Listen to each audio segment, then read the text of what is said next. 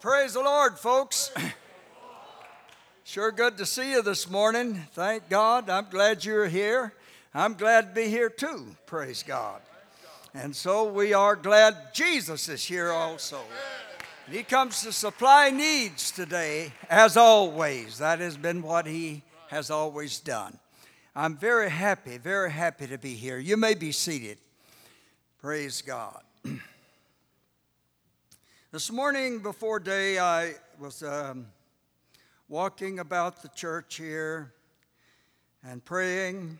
And as always, when I do that, when I have the wonderful privilege of being here in Lake Charles, I am so impressed by something about this church.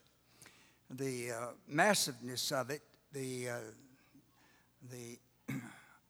outlay, the design, and the big area that the whole program covers. And I thought to myself, well, this is my church. It's my church. Amen. I want it to do good. I want it to grow. I want just the blessings of God to be on it. Yes, sir, my church. Because we are one family in the Lord, and God loves us. And thank God He has a great design for us. I want to speak objectively here today. When I was 70 years old, I felt impressed of God to resign the church that I was pastoring. And I felt impressed of God to cease from organizational work, and that was over with me. And so I forthrightly tried to take care of that. Resigned the church, and I also removed myself from the office which I held, and felt good about it, felt I was in the will of God. And then not long after that, about a week, I was in the prayer room before day, quite a while before day, and I was talking to the Lord, not scared, not worried, in the will of God. And as I prayed, the Lord spoke to me deep inside. And He said, if you will do this, this, and this, I will do this, this, and this in your life. And so deep down, I knew that was true, that assurance. And I rejoiced in it, and thank God. And in time, I went home. It was still dark, still before day, and made some coffee and sat down with my Bible, the quietness of the house. And I no sooner sat down, the phone rang, and I thought, who could be calling this early in the morning? Still dark outside. And it's a male voice. I did not recognize it. And the address was simply, Brother Pugh, you don't know me. We've never met. I've heard you preach a couple of times. And I'm known as Brother Sam. I go to church in Bossier City, church pastored by Brother Dean, Jerry Dean. And I'm not after any brownie buttons. I'm a working man. My lunch is packed right here beside me, and I'm fixing to pick it up, walk out the door, and go to work. But as I was praying this morning, the Lord spoke to me and said, I'm going to do this, this, and this in the life of J.T. Pugh. And I thought I ought to call you. So I got information and got your number. And so I just thought I ought to tell you that. And I said, Brother Sam, what time was that the Lord spoke to you? And he told me, and I said, I received very verbatim for what you say, because at the same time, 450 miles west of where you were, the Lord was saying the same thing to me. And I do not come this morning simply to preach a sermon. I come to be a channel of God, to further His particular purpose in some life, in some home, and in the church, the living God. May all obstruction be removed, and may all personal preferences that tend to self be taken away. I talked to God about that just now. I said, none of self, Lord, but all of you. Not of self, but all of you. I want to talk here this morning, Lord willing, about seasons of life. I feel so honored to be in this pulpit. I love this family very, very much. Thank God for your leadership here, and thank God for you. I read scripture today found in 2 Timothy chapter 4, verse 6, the seasons of life. For I am now ready to be offered, and the time of my departure is at hand. I have fought a good fight. I finished my course, and I've kept the faith. I have finished. Verse 9, do thy diligence to come shortly to me. This was the last letter and the last few words that the Apostle Paul ever wrote. Verse 11, only Luke is with me. Bring him with you, for he is profitable. Verse 13, the cloak that I left at Troas with Carpus, when thou comest, bring with thee, and the books, but especially the parchments. Finally, verse 21, do thy diligence to come before winter. Those were the last communicative words that the man wrote. The rest of it was simply the closing of his letter. Do thy diligence to come before winter. Well, lots of things in life, it's simply before winter or it's never. And life is made up of segregated time frames. We call them seasons as far as the climate is concerned. But there are sections in life, and they follow one another in their proper sequence. There are certain things that are supposed to be done, inserted into the panorama of life, and those particular times.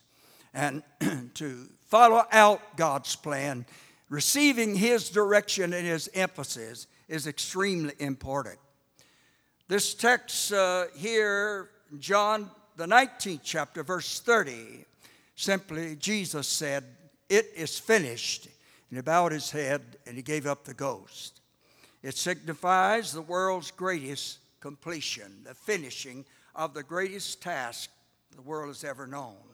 The world debt was paid. Symbolisms had flown into reality. Now it was no more symbolic.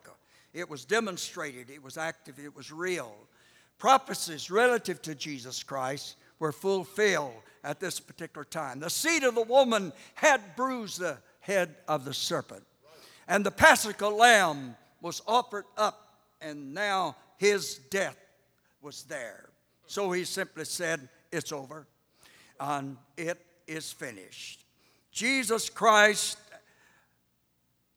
He followed life in proper sequence and in the context of time.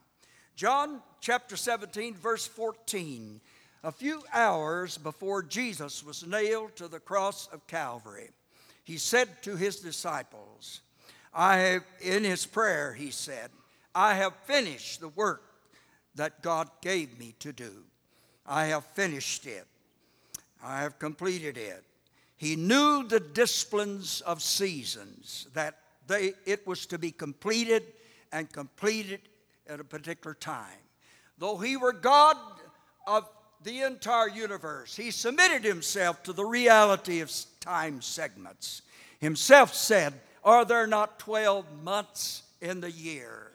And so the measuring of time is a reality as far as this world is concerned. We must respect the time measurements and so on. And Jesus Christ Himself did that. He did that.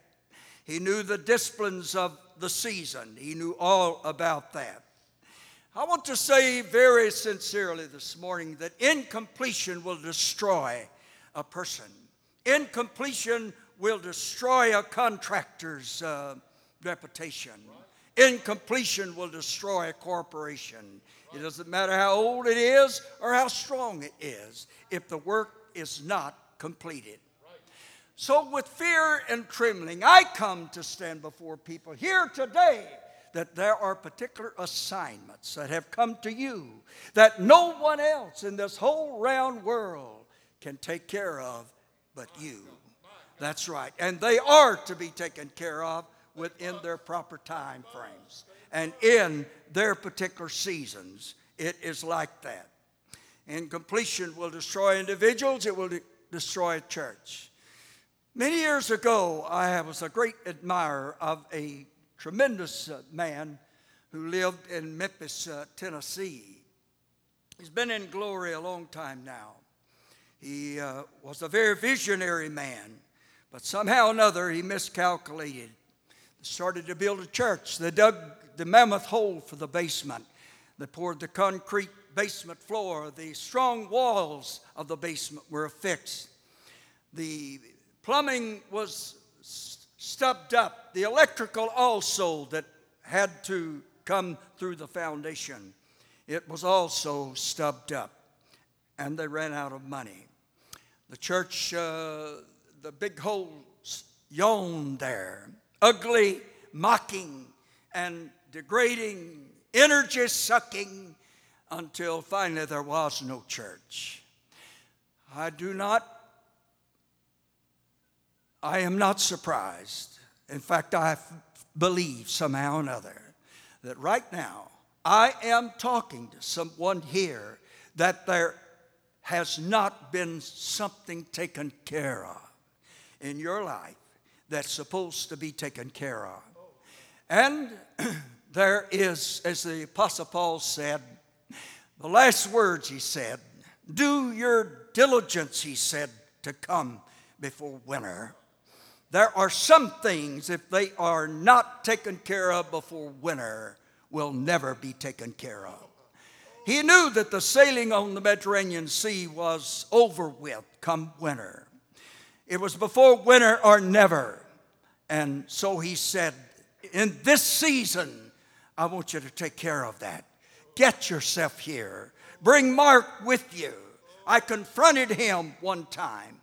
Yes, I did. I told him that he was wrong. He and I had words, but now it's different. Time has passed. I want to see him. He is profitable to me for the gospel. Bring that man here. Has there been any heat in some particular activity? Has there been any anger inserted into some situation? The thing has not been cooled. It has not been put together. It's not been fixed. It needs to be done before winter. Needs to be done before winter. Isaiah, verse 64 and 6 said, we fade as a leaf, and the wind cometh and takes us all away. All right. Also, while I was out walking, I looked for some leaves, and I had a hard time finding leaves. The wind came somewhere here sometime and took them all away, it seemed. And the leaves that I found are not pretty. I wanted golden leaves, crimson, bright, and beautiful. But I didn't find any. So I don't guess I'll use them. But the leaves that I found are a parable of life.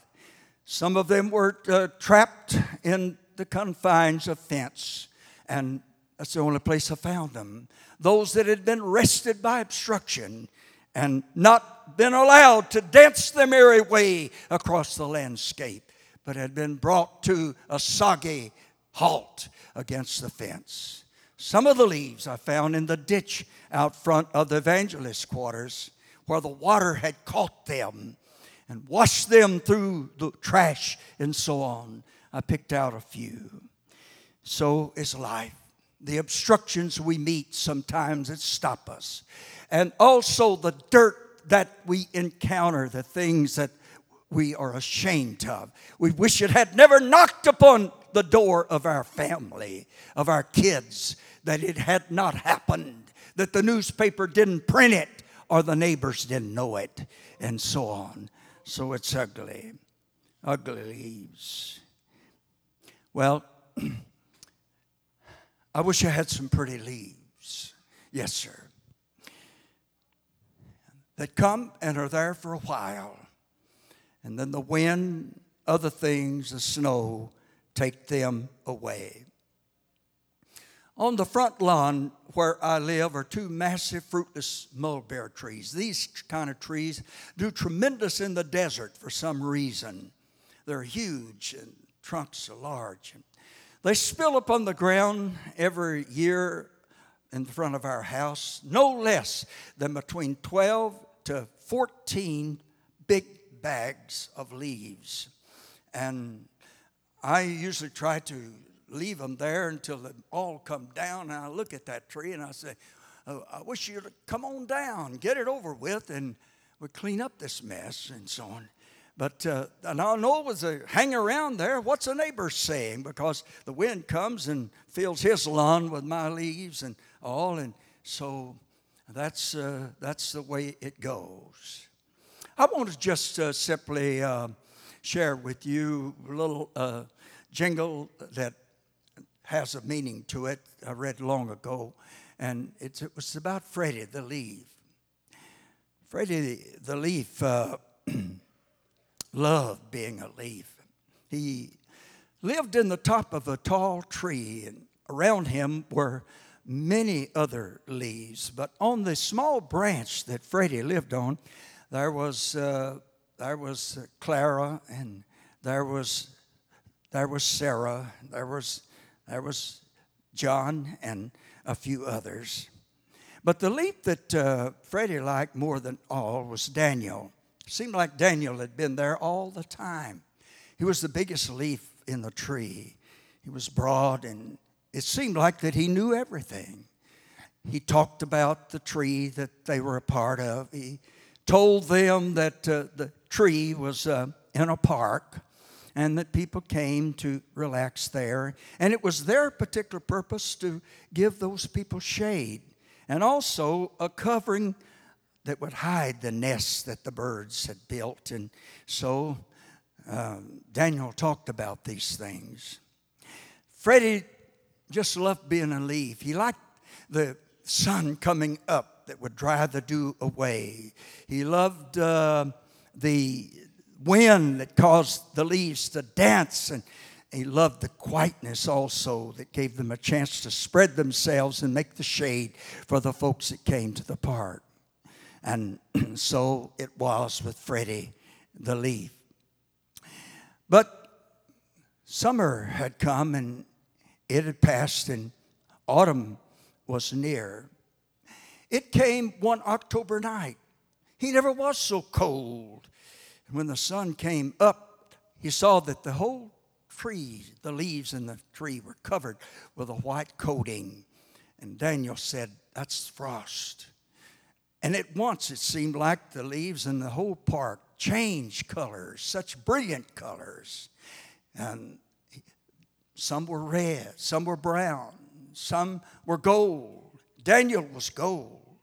And it seemed like Freddie was a mixture of all of that. And it was beautiful, but it didn't last long.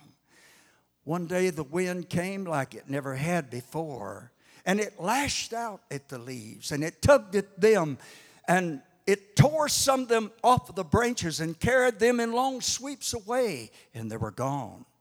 And the others were damaged in such a way that they just quietly turned loose, and they fell. So Freddie confessed to Daniel, said, "I'm afraid. What's happening?" And Daniel said, "We're fixing to change homes. We're going to leave the tree." "Where we're going, Daniel?" "We're going to fall. We're going to go to the ground." People call it dying.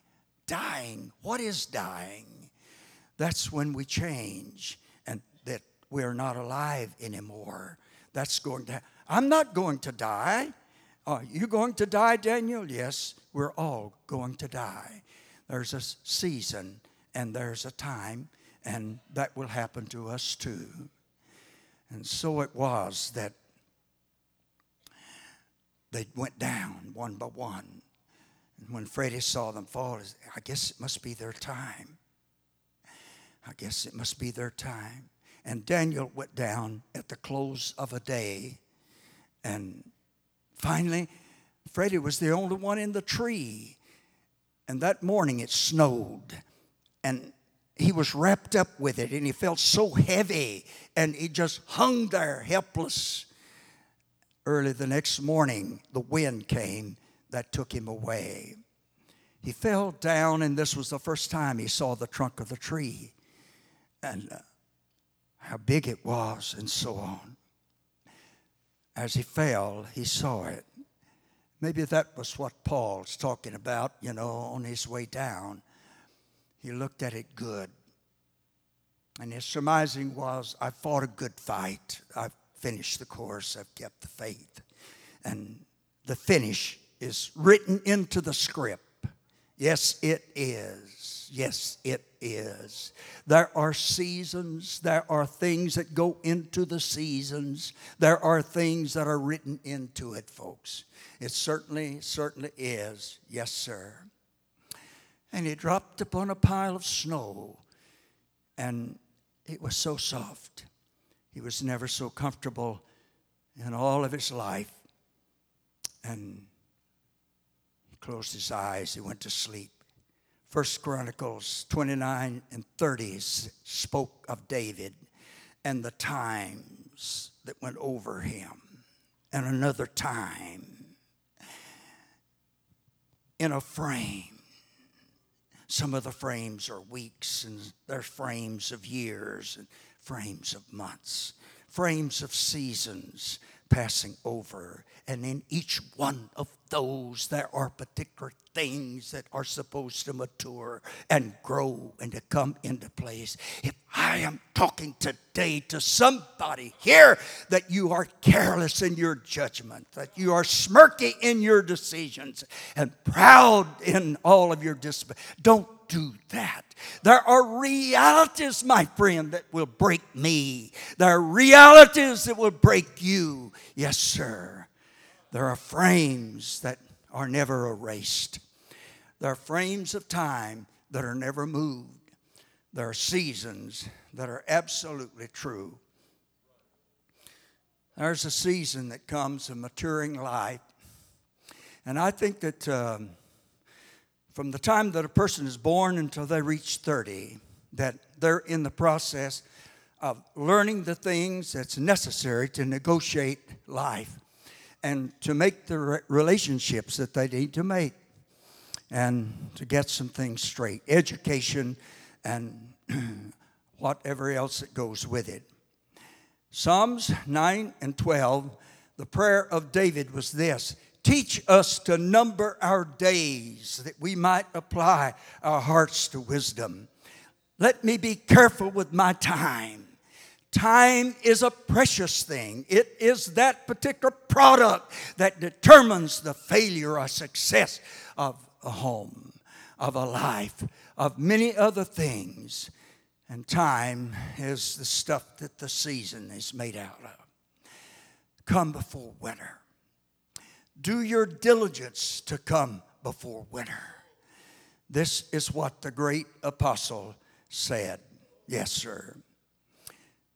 Life, it is said, is made up like a series of shelves as you go through these particular time frames.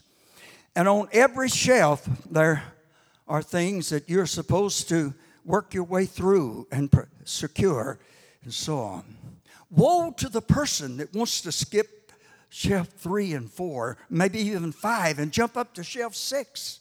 And suddenly, I am a resident of shelf 6. It doesn't work that way. I have 3 children. The oldest one is a girl. I love my boys very, very much. But I'd never cared for them in the way I cared for my daughter. Still to this day, at age 56, when I visit her, before I leave, there's that sitting down and calling her. Datha, come sit in my lap. Come sit in my lap, girl. You're still Daddy's girl. And Datha comes and sits in my lap. And I hug her because she's my girl. Yes, sir. She had drive. She had spunk. She just really liked to go wide open. I never shall forget sitting in the den one day, and she walked in and kind of pressing like, and she was too young to be trying to occupy the shelf she was trying to get on. And she said, "Hey, Daddy," said, "how you like my hose?" "Hose!" And she had the hose on. Well, I was just an old-fashioned poor farm boy, and girls, they wear socks and so on. They wore socks a long time. There's my girl, and she got those. And I looked at, she said, "You like them, Dad?" I said, "Well, I can tell you what you can do with them." And she said, "What's that?" I said, "You can get back in your room and pull those things off." I said, "You're still a girl. Enjoy life. Don't try to jump over this stuff. Let's take it like it comes." Yeah. Is there somebody's life that you tried to cheat on, that you can overstep it? I don't have to do that. Not for me. I'll jump up here. I won't take care of that. It'll haunt you. It'll come back somehow or another to catch you. Yes, it will. The seasons of life.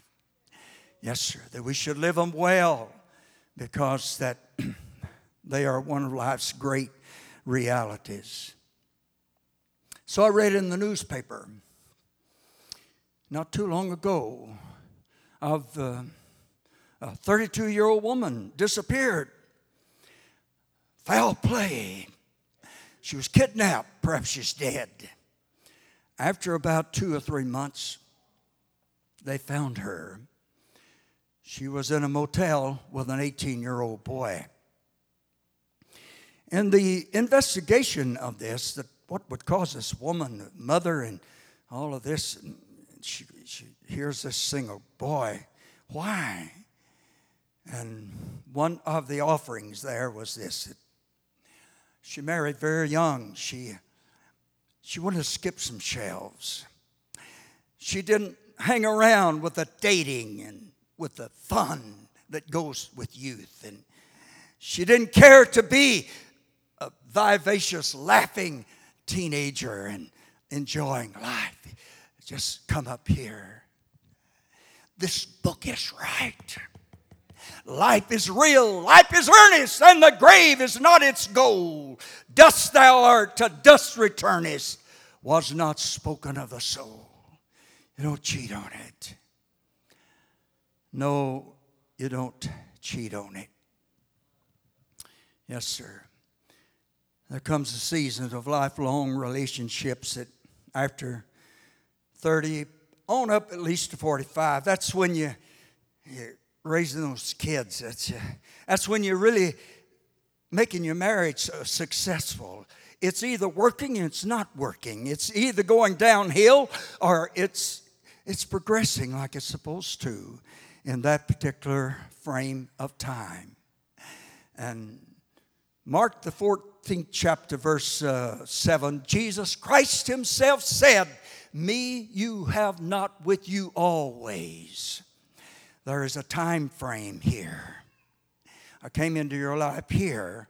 I will leave your life here. Between here and there, we have this association and this fellowship. Something screams out within me just now that says, grab it. Take hold of it. Don't let it get away. Use it. Do what you're supposed to do now in your family and with your children, with your fellow man. Amen.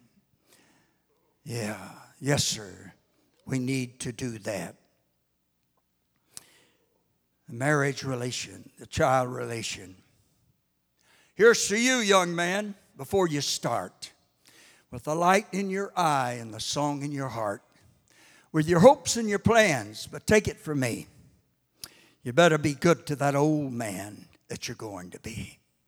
Because you're building the house where that old man will abide. You're making him pictures that time will not hide. You're chiseling the wall of his long memory. Better be good to the old man that you're going to be. We don't skip the shelves and get by with it. No, we don't. In the Sunday school classes right now, there is being formed the husbands and the wives of tomorrow. And the kids that are there in this Sunday school now, what kind of husband is he'll be? What kind of wife would she be? Yeah. As I said, I love my boys. But I've made my living since I was 13 years old. I was left an orphan at age 13. And I did a man's work, as much work as I could.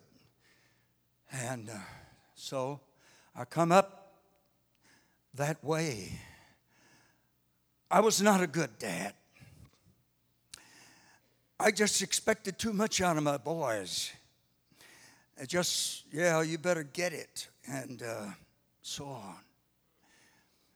Terry, my oldest boy, I was coming home one night. I was in home mission work at that time, and I was dog tired. I wanted to get back to St. Louis, but in time I knew it was dangerous for me to be on the road. So I pulled into a little motel. I was asleep by the time I hit the bed. I did not sleep long. Bang! There came a dream to me. I saw Terry burdened down with a load. And he was going to step over a low wall without taking off his packages. And he stumbled and he fell. Blink, it was over. I knew what. I sprang out of bed. Dear God, I said. I knew what God had just said. You're expecting too much of your boy. You overloaded him. You better watch it. It could get dangerous there. I threw everything back in that suitcase. It was black dark. I was in my car. I was headed again for St. Louis, and I was praying, oh God, help me to get to St. Louis before Terry goes to school. So I was so gratified when I saw he was still there. Piled out of my car, rushed into the house, slid in beside my 15-year-old boy. Yeah, expect too much. One of the first things I would want to usually say, I want to see your ledger, see how your business is going. Let me look at your checkbook. What are you doing to get new customers, and so on, and what's happening, and so on. Pressure, never good enough. But it was different that morning. Slid in beside him, hugged him. Man, I'm glad to see you, Terry. So good to be your dad. You're a fellow that any dad would be proud of. Squeezed his arm. How's it going, man? Hey, yeah. One time around. Don't come back. He'll never be 15 again. Yeah, we passed this way once, and that is it. Yeah, that's it. Well, maybe so. Dirty or not.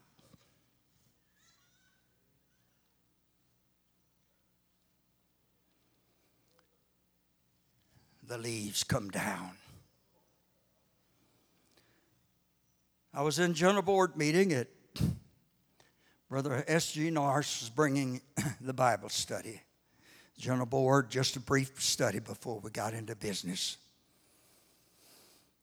And he used an illustration I never forgot. He said, in our church in St. Paul, there was a 13-year-old girl that took leukemia. Her parents loved her tremendously. Finally, the doctor told them, I'm going to dismiss her from the hospital.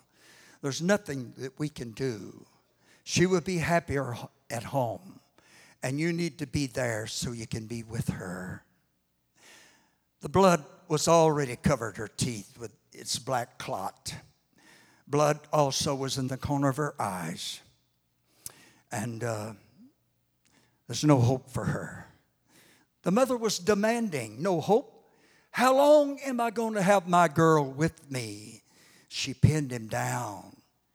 And finally, he just simply said, before the leaves come down, she will be gone. So a few days later, her husband came in from work, and as he drove into the driveway, a little tree that stood beside the girl's window, he saw his wife under it, on a large stepladder, reaching up with thread in her hands. He walked around and he said, "What in the world are you doing?" And she simply said, "I'm tying on the leaves so they won't come down." Yeah, but the leaves will come down. I might be talking today to somebody here that you're not in the Bible, but in other ways, with some frail thread of life, you're trying to tie on the leaves so they won't come down. My friend, you're going to do it God's way or it won't be done at all. That's right. That's right. That's one of the facts of life. It's one of the facts of life. Praise God. I need to close.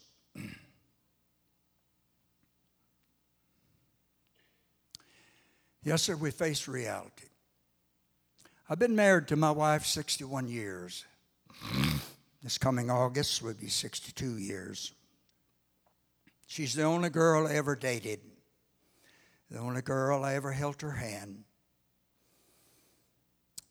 If possible, I love her now more than I've ever loved her in my life. Because there's so many pluses to it. I don't know why. She takes Parkins. Some people can go years with it. She has gone down. She's gone down. I curtail my preaching. I'm very happy to be with her. I enjoy being with her. Through the night, I go to her bed and I see that she's covered up. I don't go to sleep until after I have tucked her in. And I do as much of the housework as I possibly know how to do and can do. The dishwashing, the vacuuming, and all of that. And Thanksgiving. She wanted some folks to come to our house, as always, for Thanksgiving. You can't do that. I said, you can't entertain no more. I think I can. I'm going to plan it well. I'm just going to do one thing at a time, one day at a time. And we got the refrigerator on the back porch, and we'll put the stuff in there to keep, and we can do it. And she wore herself out. When I got her back to the bedroom and got her in the bed, she couldn't go any further on a particular day. In fact, Thanksgiving Day. As I tucked her in, she said, "You're fixing to set the table, aren't you?" And I said, "Yes." She said, "I want you to put our best plates on the table." That's only the third time they've been used. Nice. They're just decoration. Glass door on the cabinet there where they can be seen. Use my best plates. Yeah. I know why. You're saying it, you're not saying it. This will be the last Thanksgiving I could ever entertain. Okay. So I knelt down yesterday beside her bed,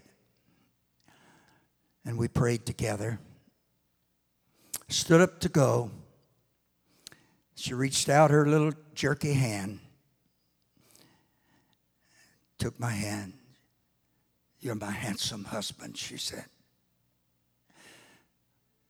"When I'm gone, I want you to be a better preacher than you've ever been. I want you to keep going. You can do your greatest work after I'm gone." Yeah. realities of life. Last season is winter. And my little woman faces winter. Autumn is a symbol of brevity, of life's opportunities. It's beautiful, but it doesn't last. Paul said, 2 Timothy 4, 6 and 7, "For I'm ready to be offered up, and my departure's at hand. I have fought a good fight. I've kept the faith. I finished the course. I'm ready to be offered up." Yes, sir. Verse 9, "Do thy diligence to come to me shortly." Time. You can't stop it. Shortly. I'm running out of time. Verse 11, "Take Mark and bring him with me when the curtain is rung down. I want to be sure that everything is okay." Bring Mark along. The cloak I left at Troas with a Carpus, bring it, and bring the books and especially the parchments when you come. Verse 21, "Do thy diligence to come before winter." Yes, sir, it's before winter or never. A lot of things are never done unless they're done before winter. Winter will come and winter will go. But when the frost is no more and when the ground begins to warm, the flowers will come and they will bloom. They'll bloom upon the graves of some particular opportunities, long dead and past, never to be resurrected. Perhaps bloom upon the graves of somebody that we hoped that we could have had the last conversation with, and we just felt the need of it to talk it over. Yes, sir. Golden gates, my folks, are open now that are soon to be forever closed. Yes, they are.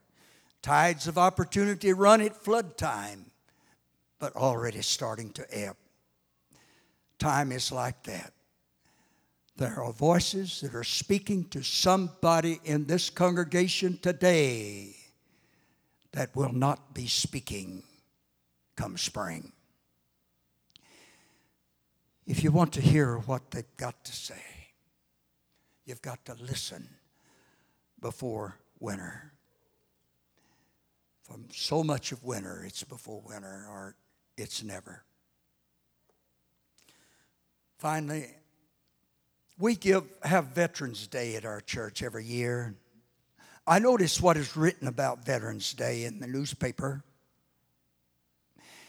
And on that particular day, a woman sent in a letter that she had written that could never be delivered to the one she wrote it to because he was dead. And in her letter, it was printed, she said, "I remember so many things about us. I remember the day that you I wanted to go to the beach, and you said, 'No, it's going to rain tomorrow.' And I just kept it up, and we went anyway, and it did rain. I knew that you was going to say, 'I told you so,' but you didn't. I remember when you came to show me your new car, I asked you if I could drive it. And when I drove it, I bent the fender. I thought that you'd kill me, but you didn't. I remember when we was at such and such a party, and I just wanted to make you mad. I flirted with all the boys, and it did make you mad. I thought you was going to drop me, but you didn't. And so many things I'm looking forward to making up to you when you came back and talking to you and fixing it up with you when you came back, but you didn't. Yeah. So come, little leaves, said the wind one day.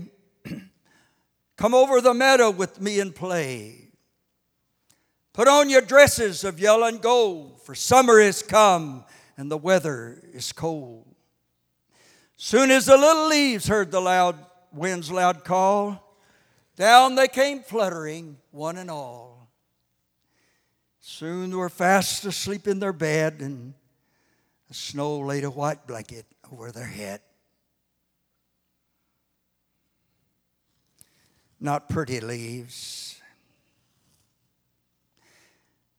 They've seen a hurricane. They were stopped by the fence. They were washed into the ditch. There's a lot of things to life that's not pretty. Praise God.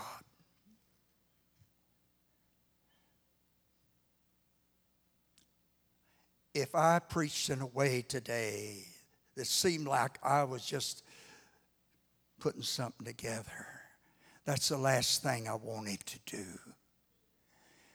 I want to reach out to somebody that I may never see again. Pass this way one time. It's a nice place to pray. It's what church is for. Thank God. Talk to the Lord. I'd like to pray with you this morning. Let's stand. Praise God. Praise God.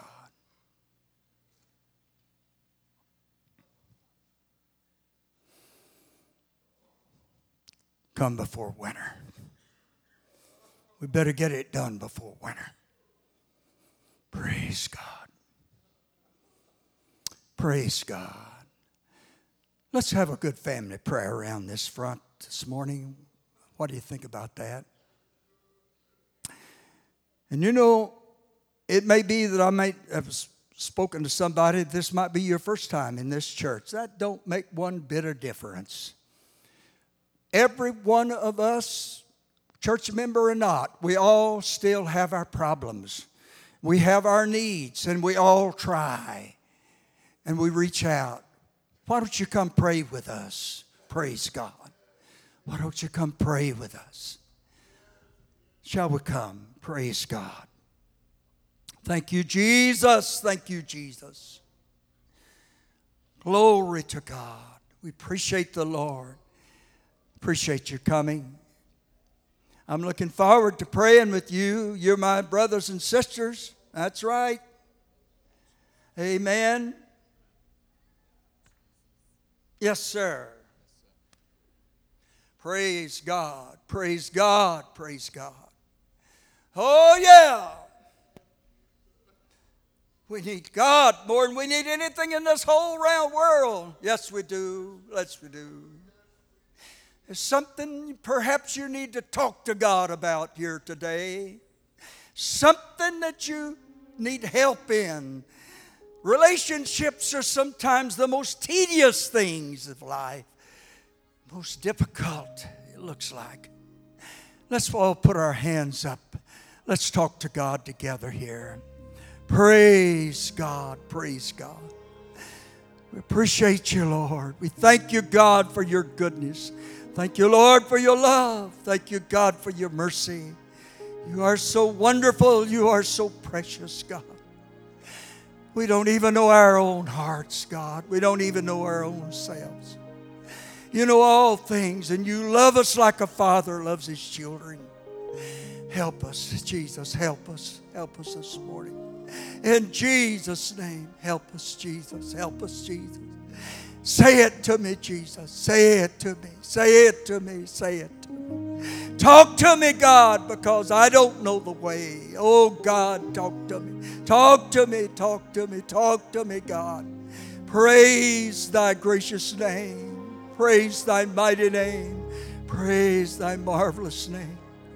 You're so wonderful. You're so great. You're so real. Glory to your precious name. Your precious name. We love you, Jesus. We love you, Jesus. We love you, Jesus. Okay, my brothers. Okay, my sisters. How is it? How is it really? How is it, my brother? How is it, my sister? Oh, yeah. We don't have anything to brag about, do we? Do we? No, no. This man up here don't. I don't have nothing to brag about. I only stand by the grace of God. Only by the grace of God. Praise God. Praise God. Praise God. Praise God. Glory to your precious name, your righteous name, your gracious name. Jesus, Jesus, Jesus, Jesus, Jesus, Jesus. Glory, glory, glory, glory, glory, glory, glory. How good God is, how good God is, how good God is. Oh, thank God, thank God. Let's just open our hearts, church. Yeah. Yeah. Praise God. Praise God. Praise God. Praise God. Hallelujah. Hallelujah. Hallelujah. Glory in Jesus' name. In Jesus' name. Bless your sweet name. Bless your sweet name.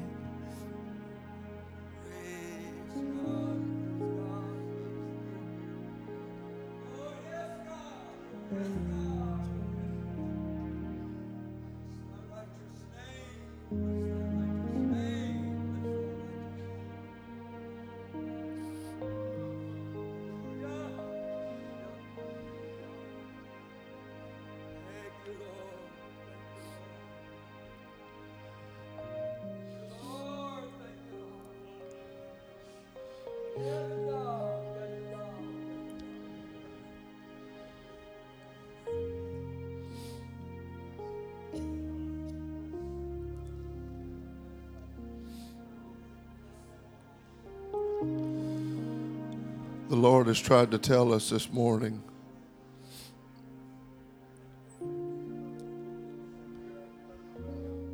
what the paramount things in our life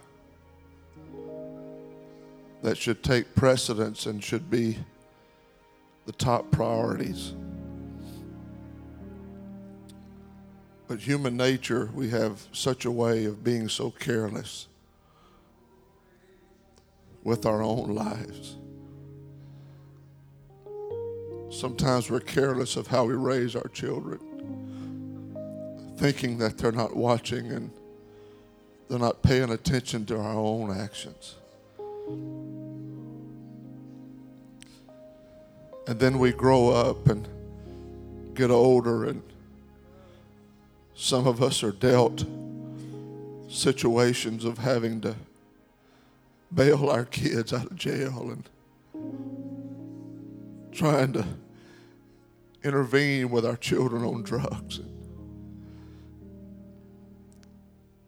But we don't think about that when we have that newborn. It's just our life, and it's just how we're going to act, and it's just what I am, and it's just what I need to do, and life wasn't fair to me, so I'm going to try to get life back. Try to live it how I want to live it. But the preacher has preached to us today. Be careful how you treat life. Be careful how you handle your own life. Be careful how you handle your children. I always lean on the promises of Proverbs 22:6. When it said, train up a child in the way he should go, and when he is old, he will not depart from it.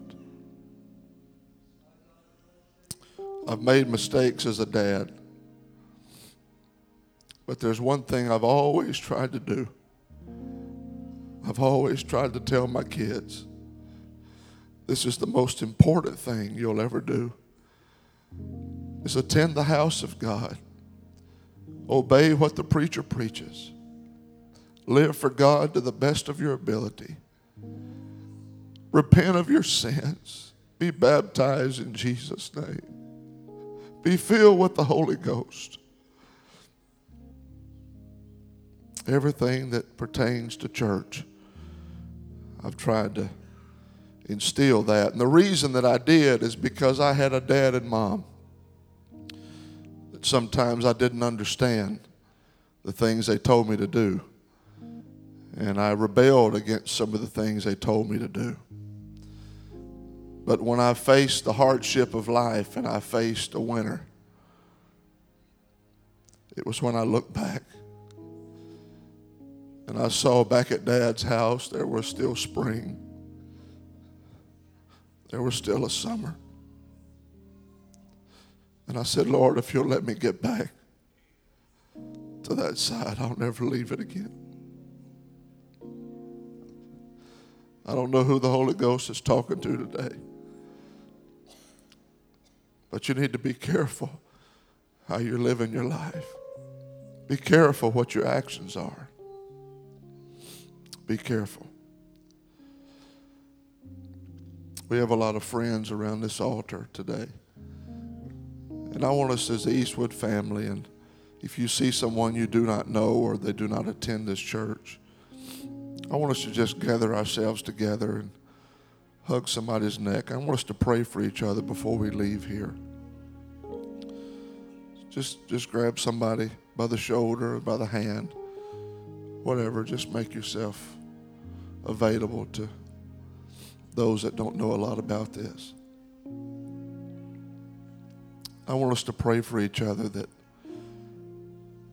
whatever we need to do in our own lives, that we'll get some things lined up that will get us back on track. And every one of us have shortcomings and we fall short sometimes, and we keep battling and we keep pushing and but there's one thing for sure. There are some things that are absolutes that we know to do. There are attacks that come that sometimes we didn't ask for, and there were situations in life that sometimes we did not expect. But there are some things that we know to do. And those things that we know to do are the things that's going to keep us, and it's going to allow God to work in our life for us. But let's pray that we don't push the Lord back. Let's pray that we don't push His provision away. Pray that you don't allow His hands to be tied in your family and in your own life. Let's pray right now and ask the Lord, Lord, see my life today. Here I am, transparent before you, Lord. You know me. You know who we are. You know who I am. If there are some things that you need to straighten out, convict me of those things. Show me those things. Spotlight them to me, that I can take care of them from what I heard today, for the word of God that you told me. Take care of these things before winter. Help us, Lord, I pray. Help us, Lord, I pray. Help us as your children, Lord.